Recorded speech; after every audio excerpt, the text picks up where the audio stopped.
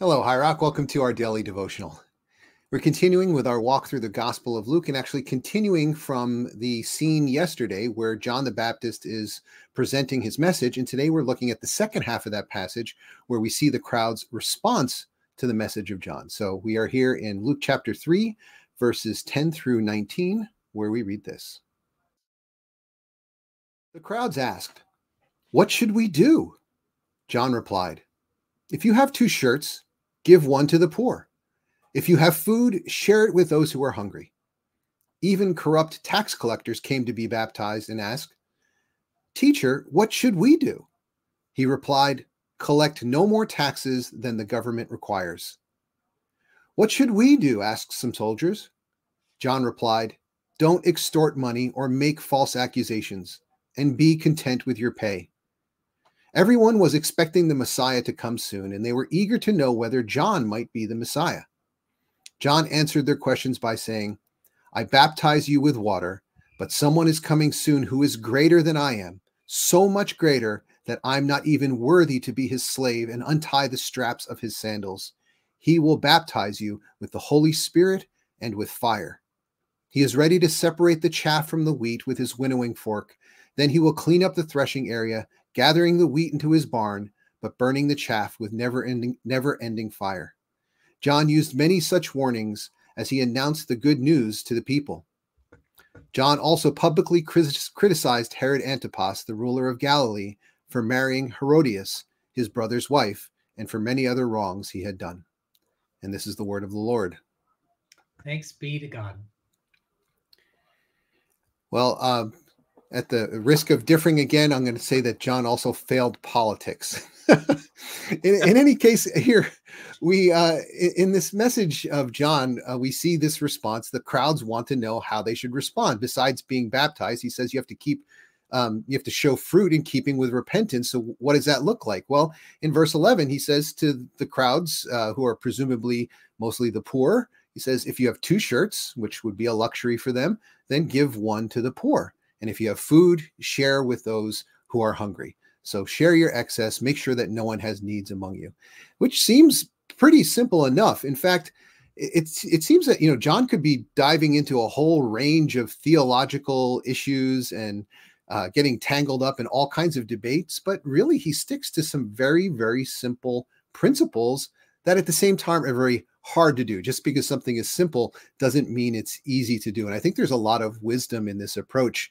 I mean, because if you put your effort into living sacrificially and genuinely out of love for the last, the lost, and the least of people, then I think it's much harder to get up in lies or distractions or pointless debates. But even simple approaches have thorny issues, and 2 of them immediately come up. One are the tax collectors, and the other are the soldiers. And both these groups of people would have been perceived by many as enemies of the people. The tax collectors were collecting for people like the evil Herods or for the Roman Empire, the foreign occupier and oppressor.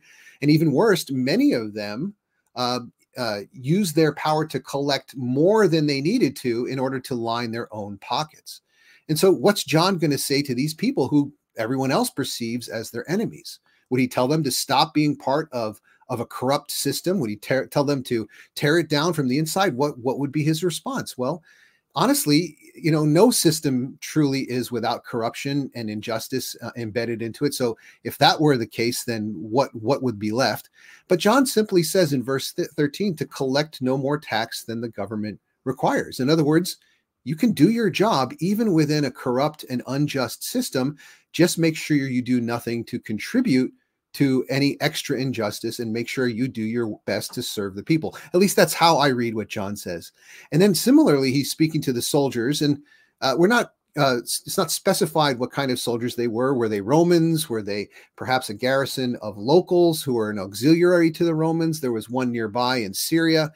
Were they temple guards or maybe soldiers of one of the Herods?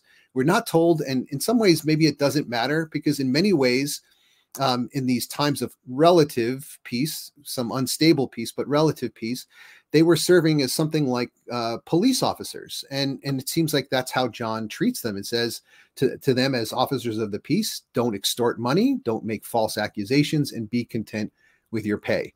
I don't think that means that you can't ask for a raise, but I do think it means you can't use your low pay as an excuse to shake down others for money, to use your position of authority to line your own pockets, as the problem was with the tax collectors.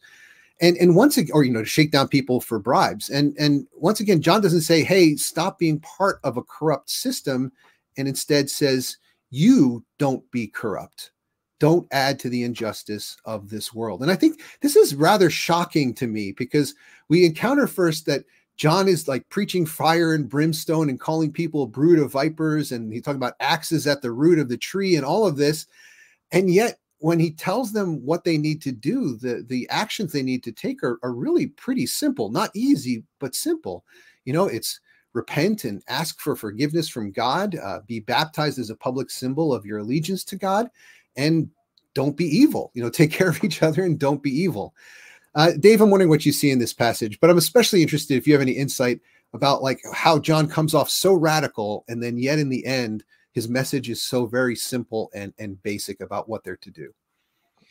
So, I wonder if it is so simple that, as we talk about the principalities and powers, I think so oftentimes, Paul writes later on, right? Our battle's not against flesh and blood, but against the principalities and powers, right? Like that rule this dark world. Like, it's these bigger nefarious influences.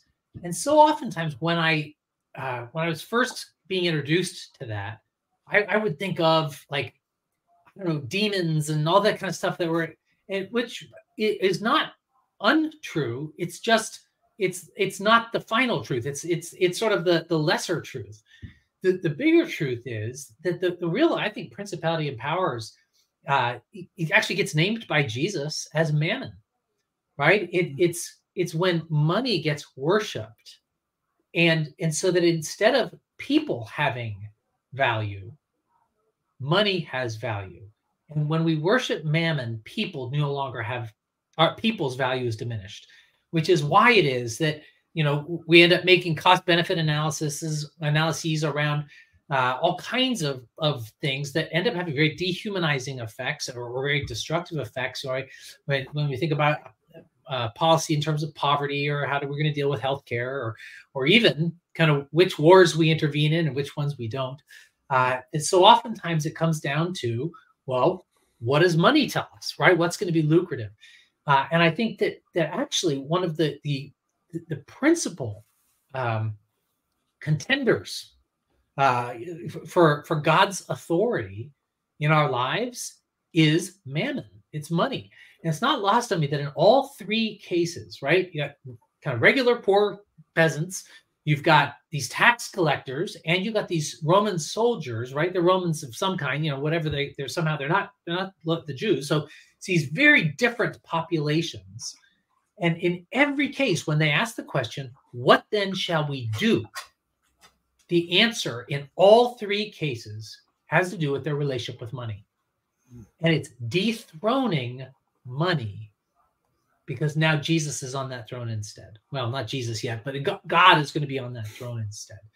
And so that's, I think if we can kind of grasp the significance of that, because I think a lot of us in our day have just found clever ways to be able to worship both. And in fact, I think a lot of the Jewish tax collectors would have said the exact same thing. Oh, I'm Jewish. Oh, I go to temple. Oh, sure. Yeah, I even tithe. I tithe on the dishonest gain that I get, right, from exploiting my position. And I think that there's this way that we can comfort ourselves that we have found a way to make peace with both of these warring parties, but we cannot. And usually what that means is we've actually found a way to fit in worship of God in a way that doesn't upset mammon too much. And I think that especially for all of us who are watching this, right? If you're watching this, obviously you got a computer because you're not seeing it live, and so already that puts us in the top 1% globally of people. We love to talk about the 1%ers, but the reality is the 1%ers are us, and so we are these people who are so privileged, And you know what? The current mammon system is working for us. And that's where we need to be so careful that it doesn't mean you have to completely leave the world and abandon all capitalism. I think that that's kind of foolishness too. I think what we can do instead is say, I will no longer worship at that altar. I no longer obey Mammon's orders. I will no longer use it to decide what actually has value and what does not. And so that's what he's, I think, trying to challenge. And I think that is radical. I think this is more than a change of behavior. I think this is a change of religion. And I think that for a lot of us, if we challenge the way that we think about money, it would be more than a change of behavior. It would be a change of religion. And the reason that so many people in our own church struggle with tithing or going beyond, giving just 10%, you think, oh, the incredible abundance that we have, going beyond just 10%. Why can't we do it? Because we worship Mammon. And it would require a change of religion for us. We'd have to trust in God instead of trusting in our bank accounts. We'd have to end up having the Holy Spirit tell us what to do and how to make decisions rather than our financial, Excel sheets. I think that's the kind of thing where if we can figure out how is it that I can, within this world, how can I worship God and live for God? And that's why I think he is saying these soldiers, hey, you're going to be in a broken world. Don't add to the brokenness. Don't be a part of it. Don't simply acquiesce and sort of go along to get along. What can I do about it? I just might get good for me. No. Don't do that. He's saying the same to the tax collectors and to these other people who, hey, you've got so little, so your tendency is to hoard. Don't give into that. And instead, value people more than you value your second shirt. And I think that's a very powerful and prophetic word. So to me, that's a lot harder than saying just do something externally. He's actually challenging the people at their core. I think dethroning money for any of us is actually maybe the battle we don't want to admit that we really struggle with, because that's probably the battle that most of us, we're not battling. We've surrendered. Well, John is preparing the way for the Lord, preparing the way for Jesus. And Jesus later, of course, famously would say, you cannot serve both God and mammon. You cannot serve both God and money. I mean, he could have picked any enemy of God, and there are many to choose from. But I think many of us think that he chose money simply because if anything's going to displace God from our hearts, chances are really high it's going to be money. It's just the number one contender, as you put it. It's the thing that's most likely to challenge God's authority in our lives. And I don't think that money is bad. I don't think that power is bad, right? Money is just a store of power. And I think that God has given us power to do good, right? That's what happened in the garden. God was giving us power to do good. But then we use that power to serve ourselves instead of serving God and serving others. And that's what I think John is now reminding these people of. Right. That's kind of the twist that is big here. So anyway, well, John, we've run out of time. Would you be willing to close us in prayer today? Definitely. There's a huge challenges, and we're going to need God's Spirit. Amen. Our good and gracious God, we confess that we do not have the power, the strength, the integrity to resist these challenges on our own. We need you, and we need the people, the family of people who have also pledged to follow you.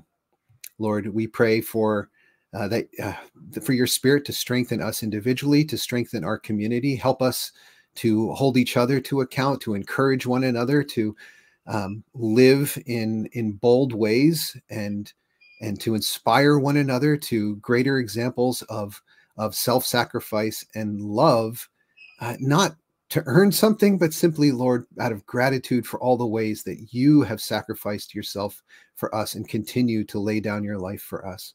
Lord, help us to follow in the path of Jesus. In Jesus' name, amen. Amen. My friends, thank you so much for joining us this week. We loved having you with us. And I hope that you are able to join us this weekend as we gather in our various congregations for worship. And then we'll look forward to seeing you back here on Monday as we continue our journey through the Gospel of Luke.